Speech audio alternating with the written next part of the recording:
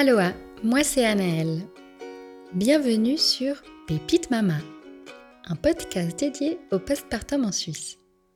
Au fil des épisodes, vous allez découvrir différents récits afin de comprendre comment les choses fonctionnent dans notre région et également tenter de découvrir ce qui pourrait être mis en place afin de soutenir les futurs parents. Ce sera aussi l'occasion de se plonger dans ces histoires incroyablement passionnantes et bouleversantes. J'espère que ce podcast vous aidera, vous conseillera et vous rassurera, car finalement, même si chaque expérience est différente, le sujet nous concerne tous. Bonne écoute.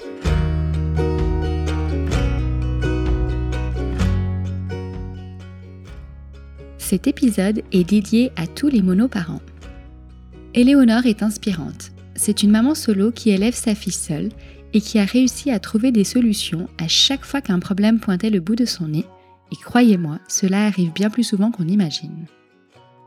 Et comme elle ne renonce devant rien, elle a décidé, à l'aube de ses 40 ans, d'ouvrir sa boutique menstruelle qui cartonne, Ragnout.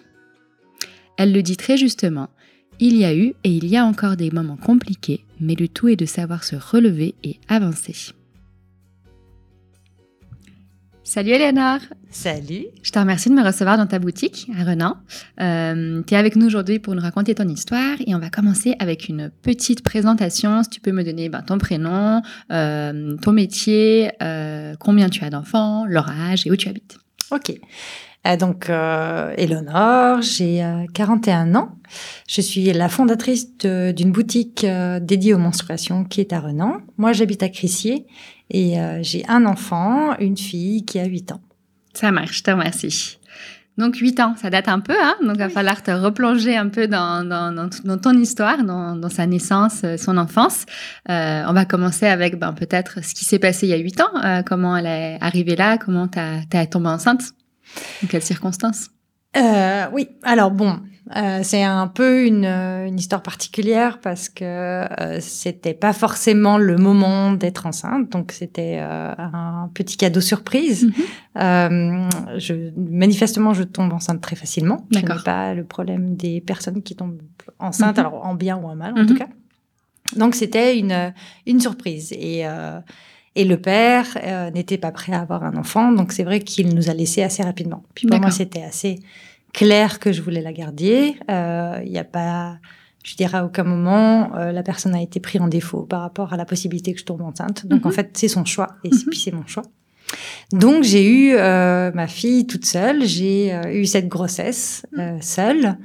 Comment ça se passe? Super bien passé, ouais, vraiment. Depuis le début, c'est vrai que j'ai fait un rêve en fait où j'ai vu cet enfant.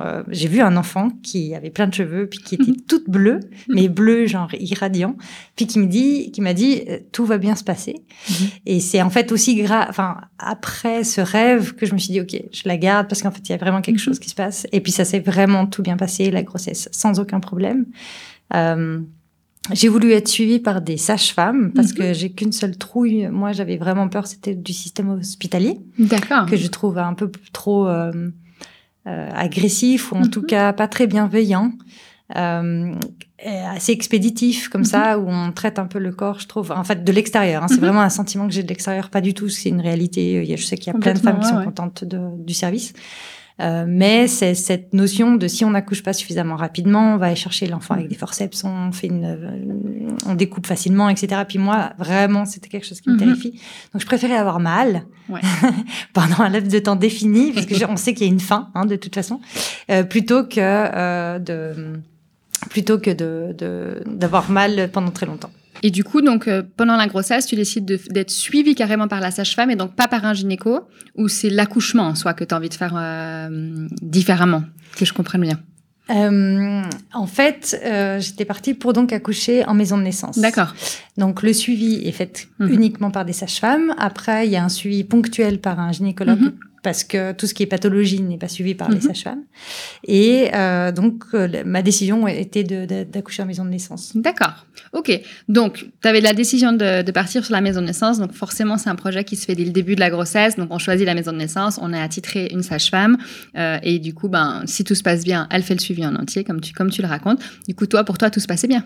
Oui, Voilà. oui, non, c'était vraiment une très belle grossesse. Et le suivi avec justement les sages-femmes, ce qu'il y a en plus par rapport à un gynécologue, c'est qu'elle va faire attention à la personne aussi. C'est-à-dire que, en plus, en étant considérée comme personne fragilisée, puisque j'étais seule pendant ma grossesse, vraiment l'attention est portée aussi sur l'émotionnel, sur comment on est, et ce qui n'est pas du tout quand on va chez le gynécologue ou l'obstétricien. Tout va bien d'un point de vue fonctionnel, donc tout va bien. Complètement. Donc, ce qui était très intéressant et je trouve déjà hyper novateur aussi pour toi. Il y a 8 ans d'avoir eu cette réflexion parce que maintenant, c'est sûr qu'il y a de plus en plus de maisons de naissance et puis ça se démocratise un peu. Mais il y a 8 ans quand même de se dire, voilà, je vais faire ce suivi comme ça. Chapeau quand même. Pour moi, c'était une évidence et aussi, vraiment, c'était un peu plus de... C'était par peur de l'hôpital. Donc, en fait, en gros, j'avais pas vraiment le choix. Ouais, je comprends. Et du coup, raconte-nous un peu cette fin de grossesse, comment ça va, pour quand était prévu déjà, est-ce que tu connaissais le sexe ou pas, peut-être? Oui. J'avais eu assez de surprises comme ça. Ok. T'avais besoin de te projeter, là. Ouais. Disons que je devais changer d'appartement et puis j'étais aussi en changement de travail. Donc, en fait, ça faisait beaucoup d'incertitudes. Donc, voilà, le sexe, c'était pas très grave. C'est clair. Un garçon, une fille. Donc, je le savais et la fin de grossesse s'est très bien passée. Donc, vraiment. Du coup, raconte-nous un peu comment se déclenche le travail, comment ça se passe. Donc, j'étais hébergée chez des amis, puisque c'était cette amie-là qui m'emmenait à l'hôpital, à la maison de naissance. Donc, du coup, à 3h du matin, on perd son bouchon muqueux. Et puis, on commence à avoir des contractions. Et puis, on va réveiller son pote. Tu peux m'emmener à la maison de naissance, s'il te plaît? Et puis, donc, il m'a emmenée. Le travail avait plus ou moins commencé, mais quand c'est le premier, on y va toujours beaucoup trop tôt. Et puis ma sœur m'a rejoint parce qu'elle est venue de Valence, elle est venue jusqu'à Genève avec moi. Et là, on a passé la journée entre avoir mal principalement et essayer de marcher, essayer de prendre des bains, vomir. Ouais, un beau travail quoi. Une journée quand même assez long quand même ce travail. Oui, alors il a commencé tôt, puis justement à 21h, ça faisait longtemps.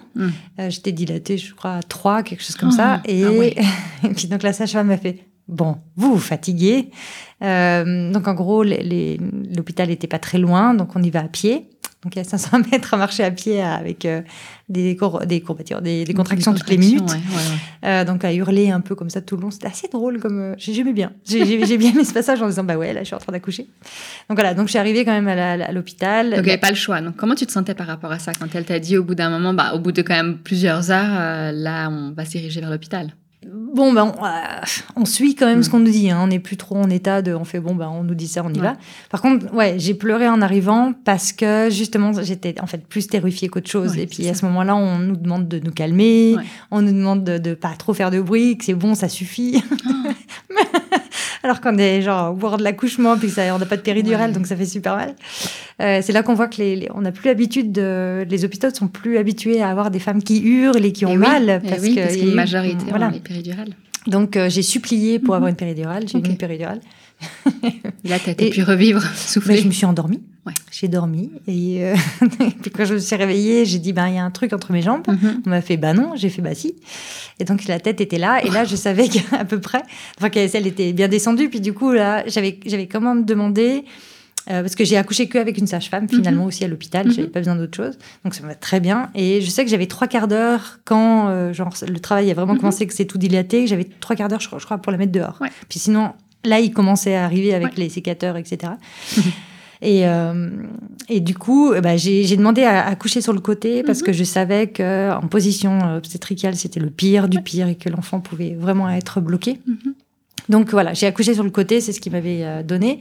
J'ai poussé comme une malade et elle est sortie à 23h55 et c'était parfait. Wow. Un petit bout génial, ils me l'ont mis sur le ventre, sur la poitrine et puis du coup vraiment, j'ai passé 2 heures à la regarder, tout allait bien. J'ai eu quelques petits points mais rien de plus. Enfin vraiment, j'ai rien de spécial. Bon, tant mieux. Le placenta est sorti et puis je suis retournée dans la chambre avec ma fille. Et comment se passent ces premiers jours? Du coup, tu restes à la maternité, hein? Alors non. Non. D'accord, raconte. Je me lève, donc j'ai accouché vers 22h30, quelque chose comme 23h30. Et puis, donc arrivée à la chambre à 2h, quelque chose comme ça. Et réveillée à 6h. J'étais avec 6 autres personnes dans la salle parce que j'avais pas quelque chose en particulier, donc c'était un collectif. Et donc le lendemain, en fait, je repartais à la maison de naissance pour faire mon postpartum. Ok. Donc, je me lève, je vais faire l'enregistrement de ma fille. Et puis, bien, on repart avec son enfant sous le bras quand on vient d'accoucher 6 heures avant, à marcher jusqu'à la maison de naissance. Puis là, on a une chambre pour soi. Elle est juste tellement grande. Quand on ouvre, en fait, les volets, on arrive sur le parc. On est en cododo. C'est un lit double. Donc, en fait, ma sœur est restée avec moi, mais ça aurait pu être un parent. Ouais. C'est absolument génial. Il y a juste 3 étages et donc 3 chambres. Tout est privatif et ça coûte moins cher qu'à l'hôpital. Et on a les menus, on choisit. La sage-femme revient régulièrement juste pour checker si l'enfant va bien, mais c'est d'une tranquillité. Ouais, c'est paisible, vraiment, j'ai passé mon temps à dormir, à allaiter, à avoir mal au bout des nichons. et puis les c'est joies. tout, en fait. Ouais. Mais j'ai eu le temps de faire ça. Puis et combien de temps t'es restée là-bas, du coup, à la maison de naissance? Parce que je sais qu'il y a beaucoup de femmes qui repartent je crois, 6 heures ou quelque chose comme ça après, quand même. Ah non, c'était 3 jours, là. Ah, voilà, ok. Ok, donc c'est alors, un petit peu différent. Donc c'est vraiment une prise en charge 3 jours où t'es coucounée, quoi. Ah, tellement. Ouais. Ah non, mais moi, je pense que c'était vraiment nécessaire aussi, dans ton cas, de pouvoir te sentir vraiment, chouchoutée avant de commencer, en fait, votre vie à 2, quoi. Oui, non, tout à fait. Puis, alors, c'était pas vraiment tout de suite une vie à 2. Après, je suis descendue dans ma famille en France. Et là, j'ai de nouveau été chouchoutée aussi par ma mère qui a pris toute la charge mentale de la maison, puisque c'est chez elle. Mais du coup, vraiment, je n'avais pas à faire les courses. Ouais. Je n'avais pas à faire le ménage. Je n'avais pas à réfléchir à ce que je devais acheter à manger. Je devais juste m'occuper de ma fille et essayer de récupérer. Et vraiment, c'était donc... Les 3 premiers mois, pour moi, ont été les plus faciles, en fait. T'es restée, du coup, presque 3 mois chez ta maman? Ah oui, j'ai fait Donc, vraiment de quoi atterrir en douceur, te remettre, faire connaissance avec ta fille, de pouvoir connecter avec ta fille. Exactement. Comme tu dis, sans avoir tout l'à côté, en fait, à gérer, quoi. Exactement. Et puis, même sans la pression, même sur mon corps, c'est-à-dire que, c'est l'avantage d'être toute seule à ce moment-là, c'est-à-dire qu'il y a personne à côté qui attend quoi que ce soit de nous, même s'il n'y a pas une attente particulière, parce que voilà, l'autre parent comprend, bref. Il peut y avoir une pression, cela dit, quand même, Selon si ça c'est, on a eu une activité sexuelle jusqu'au bout ou pas, bref, après voilà, mais c'est juste que même moi en fait, voilà, mon corps avait le droit d'être comme il était, je n'avais même moi, j'étais pas chez moi, donc en fait, je ne rencontrais personne forcément que je connaissais. Donc vraiment, c'était... Lâcher prise, quoi. Ouais, mais vraiment. Et puis de dormir quand elle dort, et puis de me réveiller quand elle se réveille. Et puis finalement, je la mettais au sein dans la nuit, et puis on s'en rendormait comme ça. Donc alors, ça pouvait être dangereux dans le sens où j'aurais pu l'écraser, mais je trouve qu'en fait, moi, mon corps, il se figeait. Ouais. Vraiment, je ne bougeais pas. D'ailleurs, je me réveillais le lendemain en étant toute dure parce que mes muscles, il fallait pas que je me tourne ni quoi que ce soit. Donc, voilà. Un instinct animal quand même vraiment. Qui est là. Et c'était que du plaisir en fait. Bon. Je la changeais pas la nuit. J'étais un beau postpartum, quoi. Oui, vraiment. Non, j'ai pas eu de dépression. C'était... Et du coup, vu que tu étais là-bas, c'est qui faisait les suivis pour la petite? C'est arrivé à avoir un pédiatre, une sage-femme, quelqu'un quand même? Parce que j'imagine qu'il y avait déjà des petits vaccins, ou je ne sais même plus à quel âge sont les vaccins. Alors oui, il y a des vaccins, mais j'ai pas fait les vaccins tout de suite. Parce que je trouve ça insensé d'en faire à un gamin qui vient de naître, et puis de le refaire 2 mois plus tard, puis de le faire 2 mois plus tard après. Alors que si on commence à 6 mois, il n'y en a pas plus. Et puis vu que c'est un légume jusqu'à l'âge de 6 mois, je veux dire, ils ne font rien. Ils ne rampent pas, ils touchent rien, ils sont là en train de se bouffer les doigts ou les pieds. En gros, j'ai pas tout à fait compris pourquoi il fallait commencer si tôt. Donc du coup... Ouais, donc pas forcément besoin aussi de... J'avais allaité, voilà. Donc tu t'es fait confiance en fait. Donc t'avais pas besoin, même pour toi en fait, physiquement, t'avais pas besoin de revoir forcément une sage-femme à ce moment-là pendant ce laps de temps des 3 mois, quoi. Exactement. Ok, bon. Bah, j'imagine qu'à un moment donné, tu remontes dans nos contrées. Et là débute la vraie vie, hein, qu'on se le dise. Ouais. Comment ça se passe? Bien. Alors, il y a beaucoup de choses qui se mettent en place assez rapidement. Je trouve, quand je rentre quand j'ai maternité, donc je suis licenciée. Donc, ce qui est légal, normalement, mais c'était attendu. Puis, j'avais déjà trouvé un autre job. Donc tout va bien. Et puis, là, c'est en fait le combat de se dire, ok, alors je la fais garder où? Ah oui, du coup, il n'y a pas de place tout de suite. Alors, encore un autre avantage qu'on peut avoir quand on est maman solo, c'est qu'on est prioritaire dans les gardes, Dieu merci. Et ouais, Dieu merci. Non, ouais, surtout toute seule et puis sans famille. Alors, je dis pas, je veux dire, quand on est tous les deux, qu'on travaille, on n'a pas plus de choix. Mais en tout cas, je pouvais même pas la mettre. J'avais regardé les moments de jour, j'avais absolument tout mis en place. Puis c'est un peu ça. Je pense que quand on est maman solo, il y a une espèce de résilience. On est obligé. Enfin, je veux dire, faut qu'on trouve une solution. Il n'y a pas de choix. C'est comme ça. Puis voilà. Donc, et puis je suis assez bonne dans les états d'urgence. C'est un peu ma spécialité. Je trouve des solutions. Et donc, en attendant d'avoir la place en crèche, j'ai trouvé un organisme qui a des nounous sur Genève. Donc, je faisais les retours parce que j'allais au travail à Genève, dans le train avec ma gamine de 5 mois ou quelque chose comme ça, ou 4 mois. Puis, je travaillais, puis je la récupérais dans le train. Puis, parce que tu habitais déjà vers Lausanne? J'habitais à Crissier, ouais. Déjà. D'accord, ah ouais. Donc, effectivement, c'était déjà, fallait te sortir les doigts pour trouver des solutions. Oui. Et puis, et comme tu dis, avancer, quoi. Oui, tout à fait.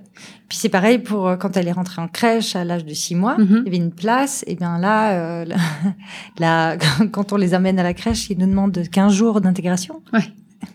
Mais qui a 15 jours pour faire une intégration? J'ai fait non. Nous, on l'a fait en une semaine. Je l'ai fait en 3 jours. J'ai fait, non, ça va être possible. Donc, en fait, le premier jour, c'est une demi-heure pour voir. Le deuxième jour, c'est une demi-journée. Puis le troisième jour, c'est la journée complète. Ouais. Et puis, ça va bien, on va comme ça, quoi. Ouais. Puis, ils sont petits à cet âge-là, quand même.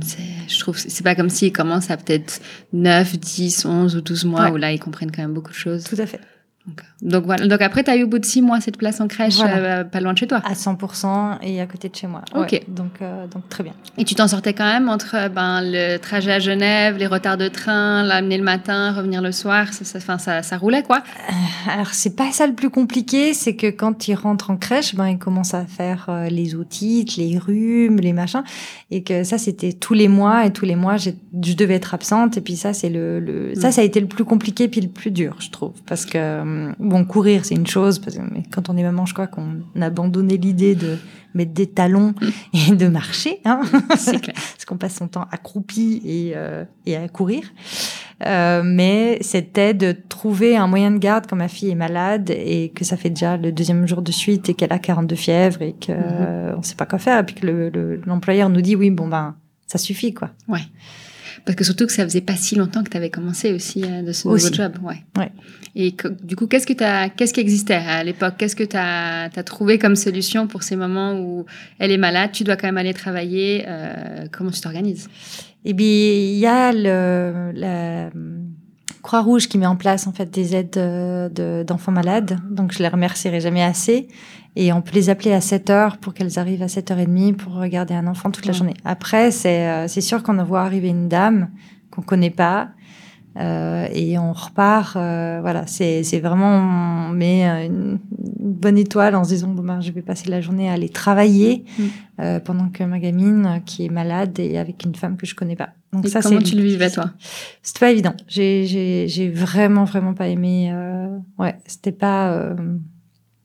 J'aurais aimé avoir le luxe de dire non, j'y vais pas, ou qu'il y a quelqu'un d'autre en fait, enfin pas un autre parent qui la garde, que ce soit le père ou la mère, enfin la grand-mère, enfin peu importe, mais que j'ai d'autres solutions par rapport à ça, parce que j'ai trouvé le plus dur, parce que ils sont vulnérables à ce moment-là, encore plus, et que elles avaient l'air d'être très bien et tout s'est très bien passé. On est d'accord, voilà. N'empêche que tu la connais pas. Ouais, non, exactement. Et tu avais des proches avec qui tu pouvais te confier, en discuter, peut-être des proches qui avaient eu des enfants ou auxquels tu pouvais quand même faire part un peu de cette difficulté quand même de cette période-là, d'un nouveau job, d'aller à Genève, les trajets, l'intégration, les maladies, où tu te posais même pas la question et puis tu t'en parlais pas trop, quoi.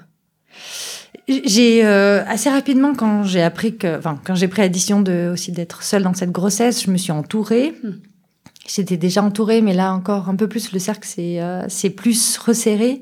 Et je peux dire que je remercierai jamais assez tout le cercle d'amis qui est autour de moi, parce que vraiment il y a une espèce de solidarité qui s'est mise en place, des relais, des choses comme ça, juste pour en fait en soutien, en disant voilà, ce week-end on peut te la prendre, ou pour me laisser faire en fait des activités parce que je faisais du théâtre d'impro, donc essayer de me redonner aussi une vie sociale. Ce qui est hyper important en fait. Oui, vraiment. Que tu n'aies pas que, enfin, c'est pas le mot que, mais que toi, en tant que personne, en tant que femme, tu puisses exister. Ouais, exactement. Et vraiment, puis ça c'est pas, je veux dire, même jusqu'à maintenant, ça s'est pas arrêté parce que on peut se dire quand ils sont petits que c'est le plus dur, mais non, en fait, c'est sur la longueur que c'est toujours, que ça s'arrête jamais.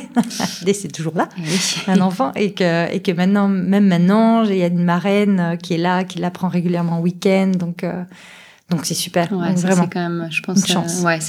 C'est une chance, mais tu l'as créée aussi, hein. Ça tombe pas comme ça. C'est que tu as laissé la place aussi à des gens de prendre une place dans la vie de ta fille. Oui, mais c'est ce que je dis souvent, c'est que moi, j'ai qu'une seule peur, c'est d'être fusionnelle avec ma fille, parce que j'ai trop un sentiment de toute puissance, et je trouve que c'est pas sain, que ce soit pour elle ou pour moi. Si un jour je venais à disparaître, j'imagine que même si on n'est pas fusionnel, ça changerait pas grand-chose, mais en tout cas, c'est juste lui dire que je suis là, qu'elle est ma fille, mais qu'il y a d'autres personnes et que finalement, il faut un village pour élever un enfant et qu'elle a tellement à apprendre d'autres personnes que de moi, même si moi, je suis en fait la référente. Je suis la personne. Je lui dis souvent, tu peux faire toutes les bêtises que tu veux. Moi, mon rôle, c'est en fait de gronder. Donc, je serai là à te gronder ou à te donner un cadre et tu sais que tu peux en fait taper dessus, mais en fait, il est là, il résiste. Et que toi, tu fais ce que tu veux à l'intérieur de ce cadre. Ou même, tu essayes d'en sortir. Et c'est très bien. C'est ton rôle d'enfant, d'ailleurs. Et qu'il y a d'autres personnes qui peuvent apporter autre chose, une autre manière d'élever. Donc, c'est... J'aurais tort de me dire que je peux pas... surtout que c'est des personnes en qui j'ai confiance, qui sont bienveillantes. Enfin, je veux dire, voilà, c'est aussi important les personnes qui sont autour et comment on les choisit. Mais ouais. Je suis d'accord. Je trouve ça assez beau. Et cette petite puce, elle faisait vite ses nuits ou à ce niveau-là, elle t'en a fait baver longtemps? Je sais pas, j'ai pas vécu ça, encore une fois, comme difficile. Je crois qu'elle a fait ses nuits à 18 mois, un truc comme ça. Mais parce qu'en fait, la nuit, elle se réveillait. Puis, j'ai jamais... en fait, elle aimait pas quand le lait était chaud. Dès qu'elle avait passé, en fait, au biberon. Donc, c'était plutôt tiédasse, voire à température ambiante. Ce qui fait qu'en fait, j'avais un truc de poudre à côté et de l'eau. Et puis, du coup, en fait, je faisais ça dans la nuit et je lui donnais le biberon et j'allais me recoucher. Elle se recouchait, on se recouchait. Tout le monde dormait. Okay. Donc, même si elle se réveillait... quoi. Ouais, j'ai jamais... Elle se réveillait peut-être une à deux fois et puis vers la fin une fois. Et puis jusqu'à ce que je prenne conscience que quand même, ils peuvent tenir la nuit sans boire du lait. Mais j'ai pas vécu ça. C'était pas ce qui était le plus difficile. Puis surtout qu'elle se couchait à 6h du soir, se levait à 6h. Mais c'est un enfant qui a besoin de dormir et qui s'écoute. Même quand elle était à 2 ans, en fait, elle disait, maintenant, je vais me coucher à 9h. Enfin, elle disait pas ça comme ça, là, mais à 2 ans. Mais elle sentait qu'elle avait besoin. Voilà, elle se surexcite pas, donc c'est un enfant qui se couche très tôt et j'ai toujours eu mes soirées aussi, donc ouais. Ça c'est quand même sympa. Ouais, vraiment. Et tu dis que c'était pas le plus compliqué. Est-ce qu'il y a quelque chose en particulier du coup qui était spécialement compliqué dans ton expérience de maman solo? Ben, c'est ce que tu as dit au début, c'est le fait de courir déjà tout le temps. C'est le fait de aussi quand même, malgré tout, de jamais avoir de relais. Donc, du coup, de devoir penser à tout et de devoir le gérer tout. C'est-à-dire qu'il faut qu'elle ait le fait qu'elle soit malade, mais le fait d'aller chez le pédiatre aussi dans ces horaires que l'on a ou que l'on n'a pas, qu'il faut les prendre, qu'il faut arrêter de culpabiliser pour les prendre, même si, bon, voilà, qu'il faut avoir... gérer un budget qui est vraiment très serré puisque non, j'ai pas de pension alimentaire, alors ça tombe que sur mon salaire.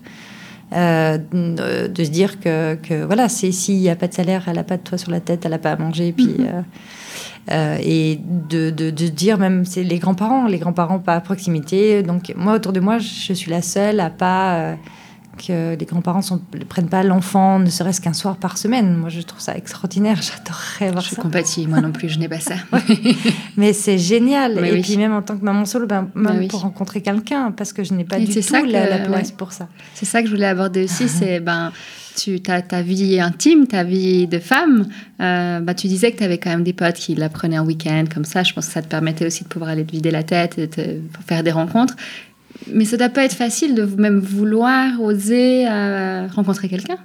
Alors, c'est pas facile. Ça, c'est pas facile parce que... Alors, plus quand elle était bébé que maintenant, puisque du coup, Il y a ce côté maintenant, si quelqu'un vient à la maison, elle me pose des questions. C'est clair. Parce que quand on se couche à 6h, ce qui se passe entre 6h et puis voilà, 6h, voilà. Mais non, c'est pas évident. Puis surtout qu'on a un week-end par-ci par-là, mais on sait pas quand est-ce qu'on va les avoir. C'est pas aussi réglé qu'une garde alternée. Donc il y a des gens avec qui je suis restée, qui ont aussi accepté le fait que j'ai un enfant à plein temps, ce qui est pas évident. Donc ça, je remercierai jamais assez, surtout une personne et qui m'a aidée aussi dans ma parentalité parce qu'il était déjà parent.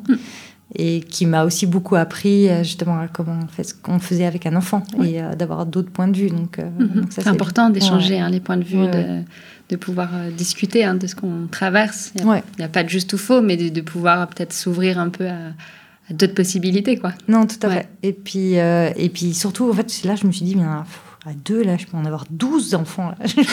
C'est tellement facile. Enfin, c'est facile. Je pense que c'est le truc, tu sais, des mamans solo, des mamans qui ont des jumeaux triplés et qui te voient galérer avec ton enfant alors que t'es 2 et qui sont là avec un petit sourire, tu sais, où tu te dis, quand même, Mais voilà, on s'adapte à ce qu'on a aussi. Tout à fait. C'est une réalité. Non, tout à fait. Et du coup, ce boulot à Genève, ça se passe bien? T'es épanouie dans ce que tu fais ou pas vraiment? C'est un boulot alimentaire. Mais non, c'était pas le boulot de ma vie. Puis ils arrêtent, très bien. Ça va très bien aussi d'arrêter de faire les trajets jusqu'à Genève. Ouais. Donc du coup, au bout de combien de temps tu changes de travail? Donc là, ça a duré 8 mois, je crois. Ok. Quelque chose comme ça. Et puis je réoriente en fait ma carrière plutôt sur des choses parce que je viens de la joaillerie, du marketing. Donc du coup, en fait, pour moi, c'était important de basculer sur des choses qui ne produisent pas pour des considérations environnementales. Donc de basculer sur des choses qui ne produisent pas. Et donc je décroche un stage à la commune d'Yverdon dans le service de la culture. D'accord. Et puis après, j'enchaîne avec un poste à Romans d'énergie.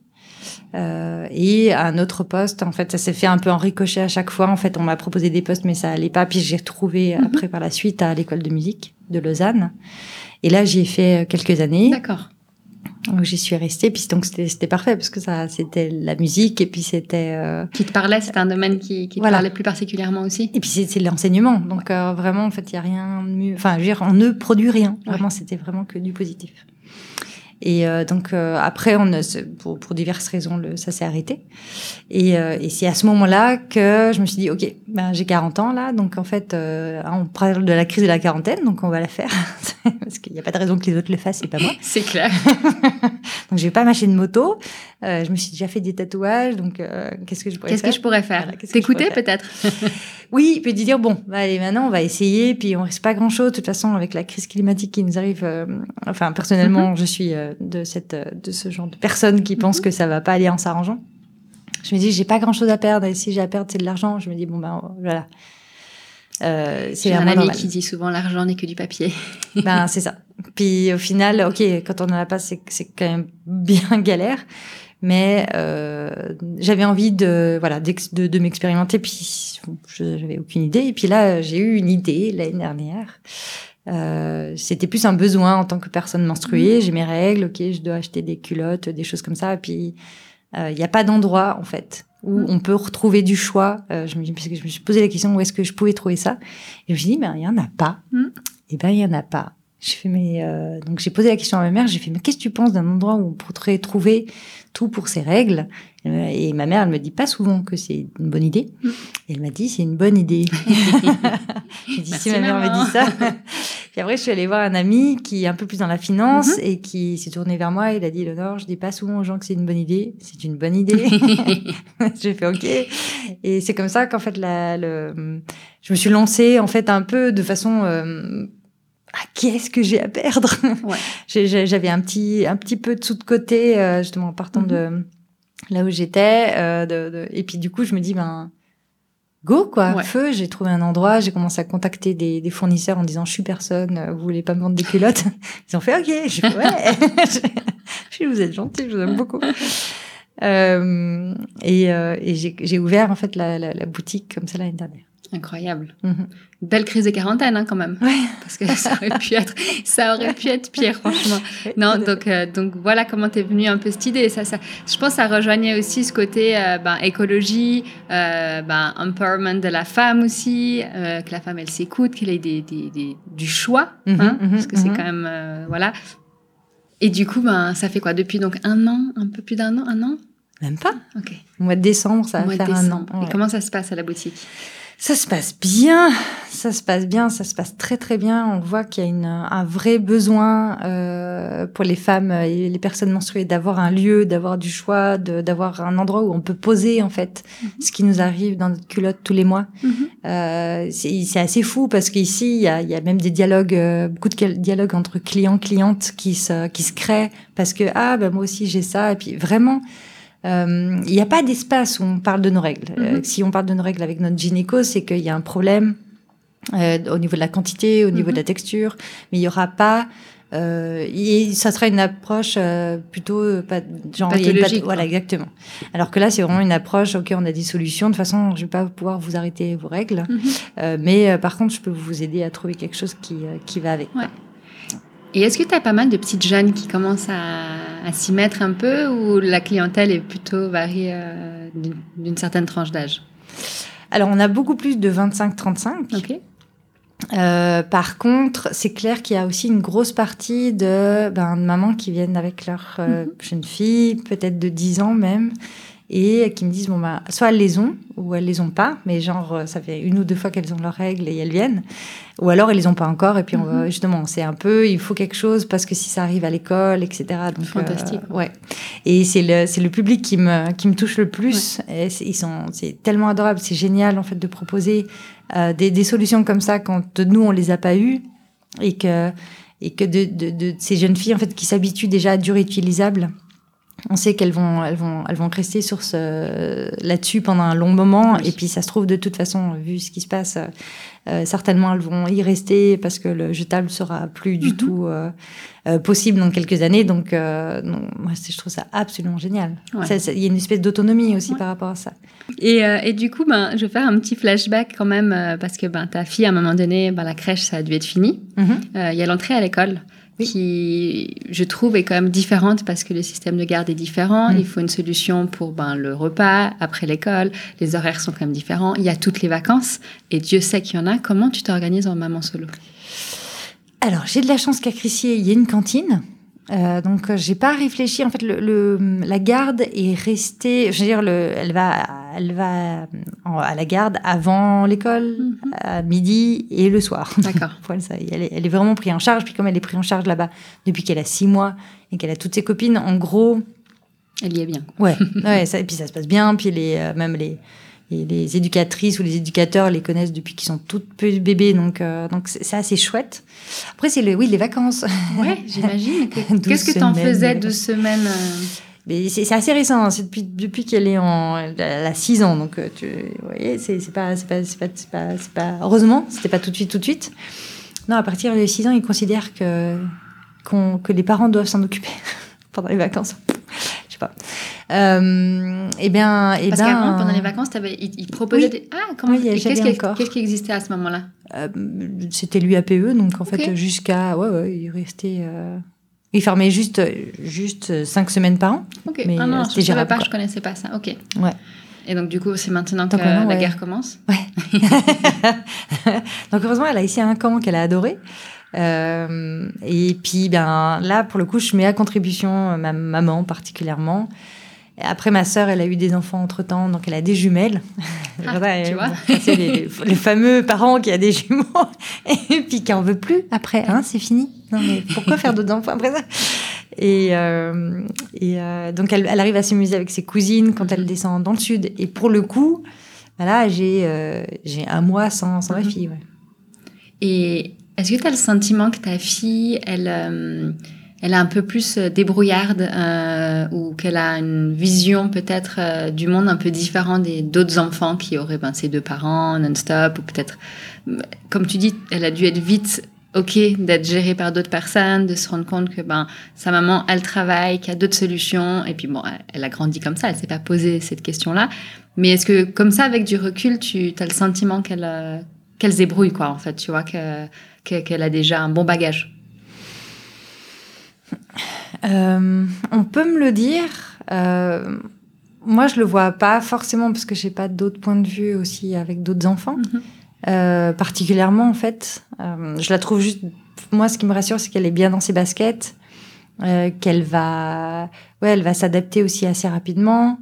J'essaye de pas la mettre que en contact avec des adultes aussi. J'ai pas envie qu'elle grandisse trop vite ou qu'elle soit bien qu'avec la présence d'adultes parce que je trouve pas ça très cool. Enfin, elle a le droit d'avoir une enfance, quoi. Donc, elle a souvent des copines avec elle. Je fais en sorte d'être, qu'il faut qu'elle soit gardée, même quand je suis à la boutique. Des fois, elle passe la journée avec moi à la boutique parce que j'ai pas le choix. Mais j'essaye de la faire en sorte qu'elle soit gardée par d'autres enfants, par d'autres parents avec des enfants. Et alors peut-être, en tout cas, elle est pas trop timide et elle est géniale. De toute façon, c'est ma môme, donc forcément que elle est géniale. Mais non, on te l'a déjà dit, quoi, en fait, que peut-être qu'elle se débrouillait bien, quoi, tu vois. Oui, en tout cas, j'ai aucun problème, même à l'école, ou elle est curieuse. Mais il n'y a pas... j'espère, en tout cas. J'espère qu'elle est comme ça. Et est-ce que... je pense qu'on sait très bien que les enfants peuvent être assez cruels. Est-ce qu'à l'école, elle a déjà eu des réflexions? Tu n'as pas de papa? Est-ce qu'elle a posé des questions sur son papa? Est-ce que toi, tu as eu le sentiment d'avoir un espèce de jugement de la part d'autres parents, hein? Ou comment ça se passe, cet aspect-là, hein, Oui, il peut y avoir... Mais je pense un peu comme... Ça peut être aussi comme la femme divorcée, c'est-à-dire c'est toujours un peu... on peut la craindre peut-être un petit peu. Je ne sais rien pour quelle raison d'ailleurs. Elle n'a pas forcément eu de réflexion encore. En tout cas, elle ne m'a pas indiqué ça. Par contre, ses amis lui demandent, avant quand ils étaient tout petits, mais pourquoi tu n'as pas de papa? Et puis maintenant, elle arrive à y répondre sans problème. Bien sûr, elle a ce manque-là. Bien sûr qu'elle pose des questions. J'ai des photos, on en discute. Je lui dis, t'as ça de ton père, t'as ça de ton père. C'est pas tabou, son papa n'est pas tabou. Non, surtout pas. Il faut pas. Il y a rien de secret. C'est une histoire comme il est en arrivé des milliers d'autres dans l'histoire humaine. C'est pas la première petite fille qui est élevée que par sa maman ou par un seul parent. Elle va grandir avec des manques, elle va grandir avec comme elle peut, mais il y a rien qu'elle ne doit pas être pas fière, mais en tout cas, il n'y a rien qu'il faut qu'elle culpabilise ou justement, je veux pas qu'il y ait de secret, il n'y a rien de pire, mon Dieu, on s'imagine tellement des choses pires que la réalité, qui est juste d'une banalité sans nom. Donc non, tout est transparent et oui, il y a un manque, mais ça, j'y peux rien, quoi. Mais de toute façon, même si on est ses deux parents, des fois on le voit pas, et puis en fait, on a l'impression d'avoir jamais grandi avec son père qui est toujours en voyage. Et... C'est comment tu t'en sors là, parce que ouvrir son business, ça demande une énergie folle, le maintenir une autre énergie, et aussi s'occuper d'un enfant qu'à l'âge de la tienne, qui demande, je pense, beaucoup à être aussi stimulé, à faire des choses. Comment tu t'en sors là? Alors c'est beaucoup au jour le jour, hein. Faut pas trop me demander de prévoir. J'essaie je prévois déjà. Enfin, la vie de famille est prévue plus ou moins, mais il y a rien d'écrit dans le marbre parce que j'y arrive pas. C'est beaucoup de fatigue.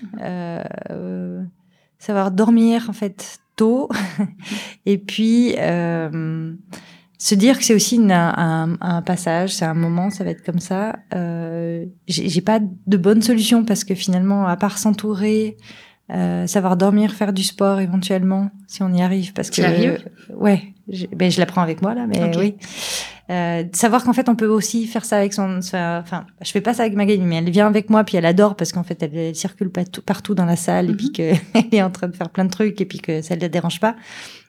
S'autoriser en fait à se dire moi j'y ai besoin parce que mentalement si je fais pas de sport en fait c'est compliqué après à tenir.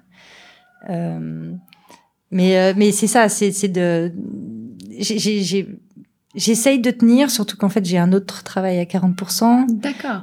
J'ai cette boîte. Je suis aussi conseillère communale. J'ai aussi la conciergerie de mon immeuble. Ah oui, maman. Donc t'es vraiment multicasquette, quoi. Bien plus que je l'avais imaginé.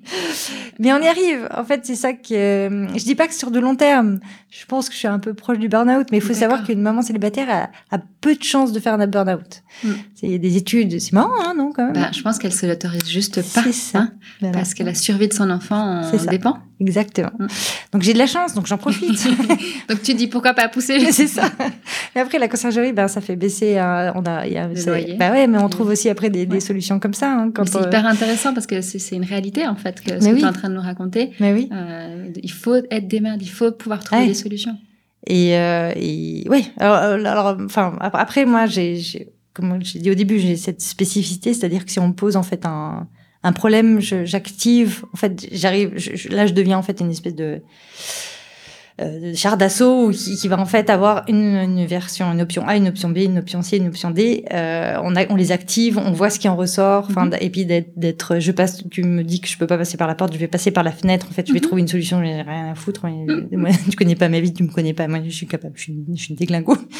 Et puis c'est un peu de faire ça. Ouais. Ok, je peux pas faire ça. Donc en fait, voilà. S'il faut que je survive, puis si ça va, enfin, je veux dire, en toute légalité, hein, on est d'accord. Il y a rien de. Mais c'est voilà, trouver des solutions. Et ça fait partie de toi depuis toujours ou tu as le sentiment que c'est un aspect de ta personnalité qui s'est développé ou qui est arrivé avec l'arrivée de ta fille? Ou tu as toujours été démerde peut-être un peu des deux. Je pense qu'on devient la somme des histoires qu'on a été. Depuis que j'ai 18 ans, je suis partie de la maison à 18 ans, mais parce qu'en France, on est obligé de partir, en gros, de la maison parce qu'on n'a jamais les universités qui sont à proximité. Donc, j'ai dû partir de chez moi pour aller à l'université, ce qui n'était pas du tout un mal en soi. Mais mes parents ne pouvaient pas payer. Je veux dire, ils m'ont jamais payé un loyer, ils ont jamais payé parce qu'ils pouvaient pas. Donc, j'ai dû travailler assez rapidement. Et quand on part à 18 à 18 ans de chez soi. C'est-à-dire qu'on est capable, en fait, de tenir un budget. On est capable, en fait, de se lever le matin, enfin, de se gérer. Déjà, on rentre chez soi, on embrasse les genoux de ses parents. Parce qu'en fait, on se rend compte que la vaisselle, elle se fait pas toute seule. Tiens, le linge, les parents, mais où il a fait du logis qui passait par là et tout ça. Elle est pas chez moi. Et là, tout d'un coup, on arrive à la maison. Puis, en fait, il y a le plat de pâtes, même juste des pâtes. Et on fait genre, des pâtes, maman. Et on commence à pleurer sur ces pâtes parce qu'on n'a pas dû les faire, on n'a pas dû réfléchir à aller au supermarché, les acheter, à penser que ce soir on allait faire des pâtes et s'il y avait des restes, qu'est-ce qu'on allait faire, bref.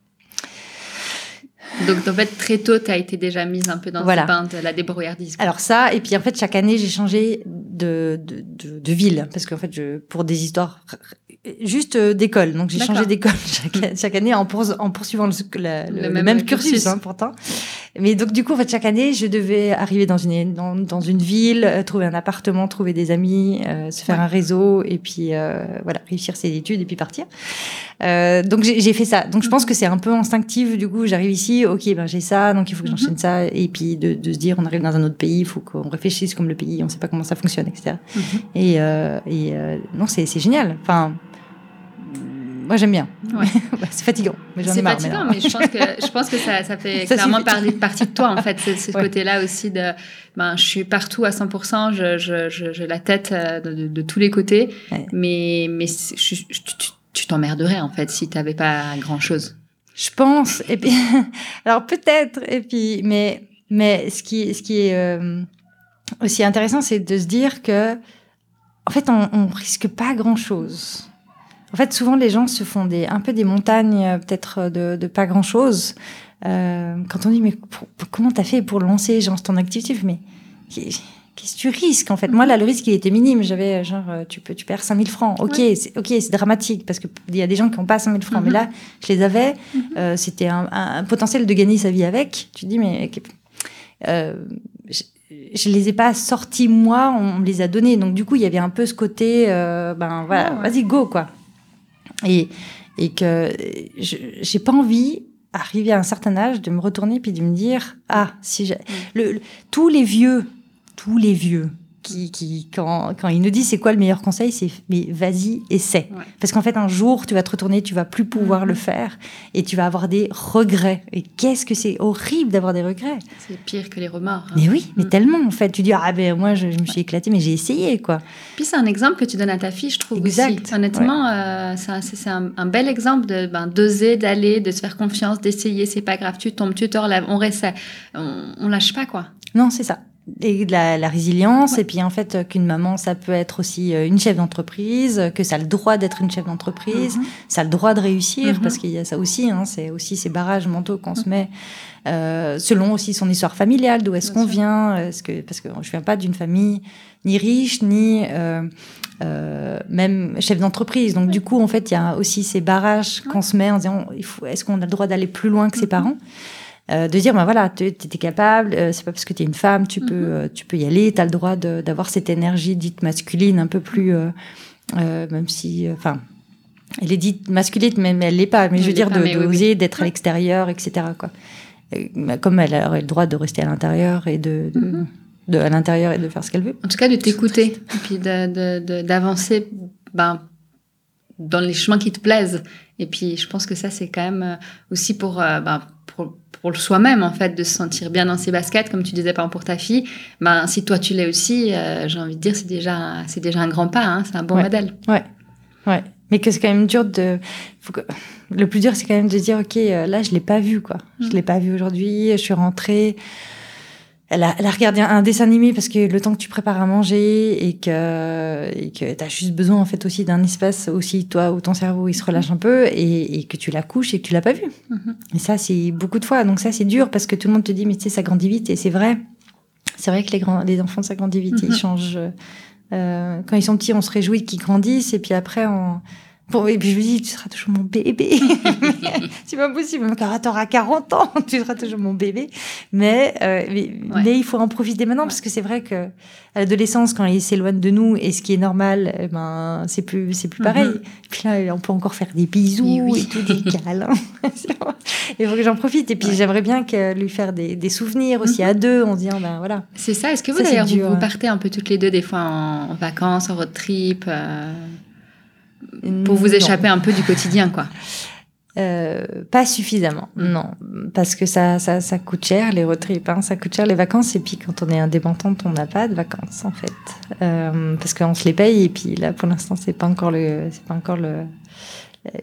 la possibilité, donc non, on part pas, c'est pas avec moi qu'elle part, et donc du coup, je tape plus sur des souvenirs qu'on peut se faire à la maison, et d'ailleurs, elle me ressort régulièrement, ça peut être juste faire des petits bateaux en papier, puis qu'on va les mettre après à la rivière.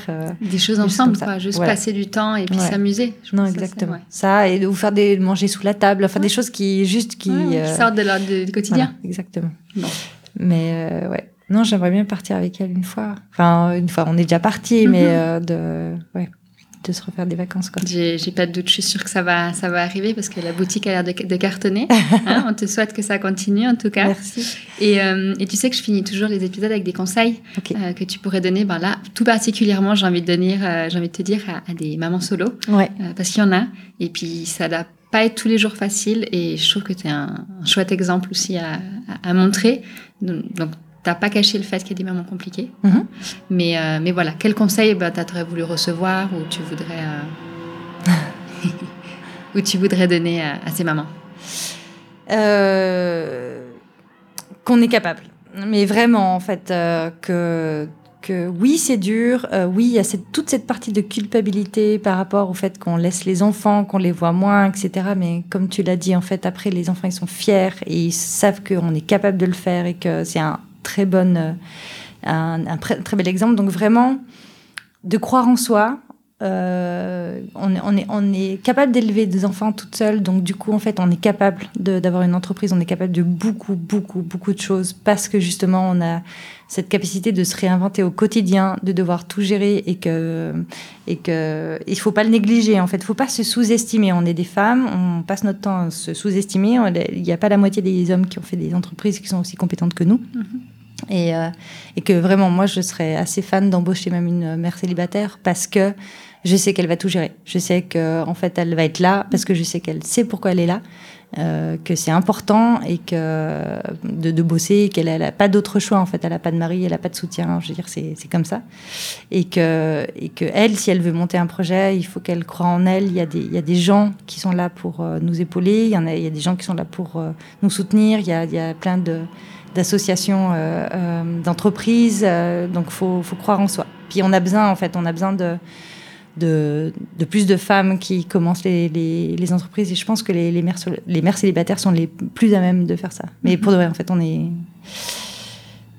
est capable, en fait. On est forte, et c'est fou, et on ne le sait pas. Non, mais je suis toute admirative en tout cas, et je compatis, et vraiment j'ai envie de mettre ça aussi en avant, en fait, que en fait c'est possible, et puis il faut vous faire confiance, qu'il y a des solutions, parce qu'il faut aussi les connaître, ces solutions. Je pense que c'est important de pouvoir se tourner vers des bonnes personnes, de pouvoir poser des questions, de pouvoir demander de l'aide. C'est ça. Parce que comme tu l'as dit, on a quand même besoin d'un village d'une certaine manière. Absolument. Il faut pouvoir laisser la place à ce village d'exister. Oui. Donc voilà. En tout cas, je te remercie d'avoir témoigné pour Pépite Mama. Tu sais que le Pépite Mama soutient complètement ton store. J'adore le concept. J'espère qu'il va pouvoir être encore plus connu. En tout cas, j'espère que les auditrices viendront jeter un petit coup d'œil et puis peut-être se régaler en culotte menstruelle. Merci. Et puis, j'espère aussi. Et puis à tout bientôt. À tout bientôt. Je vous remercie pour votre écoute et n'hésitez pas à faire circuler les épisodes sur les réseaux et à vous abonner à ma chaîne afin de faire grandir la communauté.